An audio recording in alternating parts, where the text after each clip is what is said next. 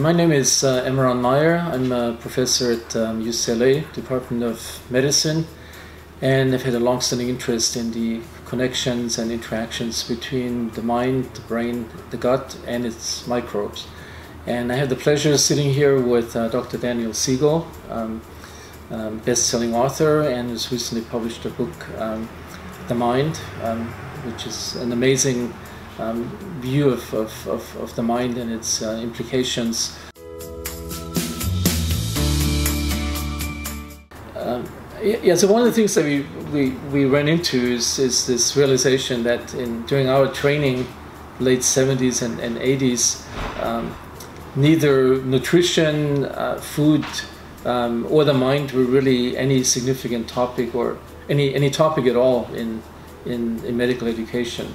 It was amazing to realize that, and you know, when we were talking about this, it was kind of fascinating because now we know that the gut and what you eat and the microbes that are there actually affect literally the way your mind has feelings and thoughts and even how it enacts behaviors, mediated through the intestines and up through all sorts of ways to the brain that you've beautifully written about in the mind-gut connection.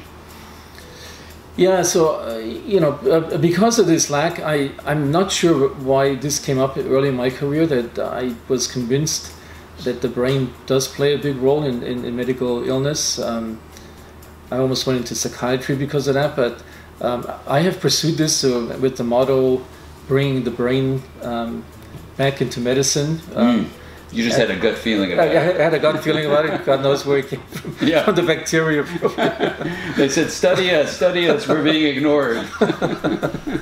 Well, I had the same thing about the mind. You know, I was in medical school, and my professors were never asking patients about how they felt or what they thought, or they told them they had a disease that might end their life, what it meant to them. And so all those things of the mind were being ignored. So I ultimately dropped out. And when I decided to come back, I realized the mind, though you couldn't see it in a microscope or study it in an X-ray, it was equally real as something like an organ like the heart or the intestines. And so it's been fascinating to actually work with the mind, and I did go into psychiatry ultimately after pediatrics, but it's been fascinating now to see the revolution that's come up, not just with issues about the mind, like with mindfulness, but issues about our biome and how we share our bodies with other organisms that form a part of the substrate of what creates our mental life. Yeah, and it's sort of interesting. I mean, obviously, totally speculative. You could say that with the enormous numbers of components of microorganisms the microbiome is made up of, 100 trillion, that potentially, and all these entities communicate with each other, so you have some kind of a brain, or could the microbiome as part of the worldwide population of microbial organism have a mind on its own? So that's kind of an interesting question. Well, absolutely. Well, then you would say, well, what is the mind? And so part of my obsession, like you've been obsessed about, how the gut is influencing our well-being, I've been obsessed with the mind, looking at it both from the inner experience, how it's shaped by our brain and our whole body, but also the relational experience with other people and even the whole planet. And so you could say that if the mind is a self-organizing process that is regulating energy and information flow, that the bacteria that inhabit our intestines absolutely influence, well, this is a question for you, but my reading your beautiful work would say that they influence energy and information flow that happens in our lives.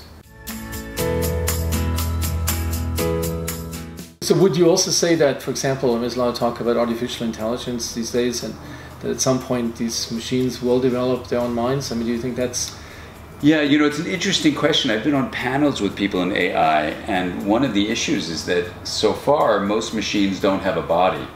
And so there's not an embodied part of that energy and information flow. And also the intentionality that comes with living organisms, that is part of our evolution, but just in terms of humanity, we have an intentionality that's motivated by evolutionarily things that we've inherited, right?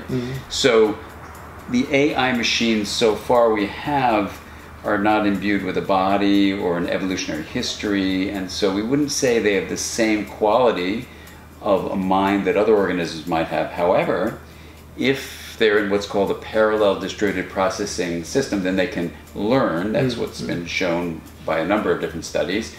So then we have to be more open to the idea of what the word mind really means. For me, mental health is kind of what I'm interested in for humanity, and seeing how recognizing that we're both differentiated, like you from me, but then also linked. That's called integration.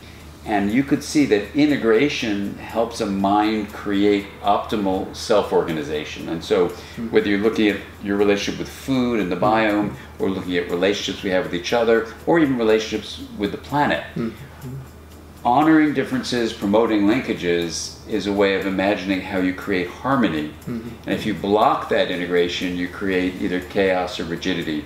And so that's, I think, where there's an overlap between seeing your relationship with your intestines and the biome and our relationships with each other.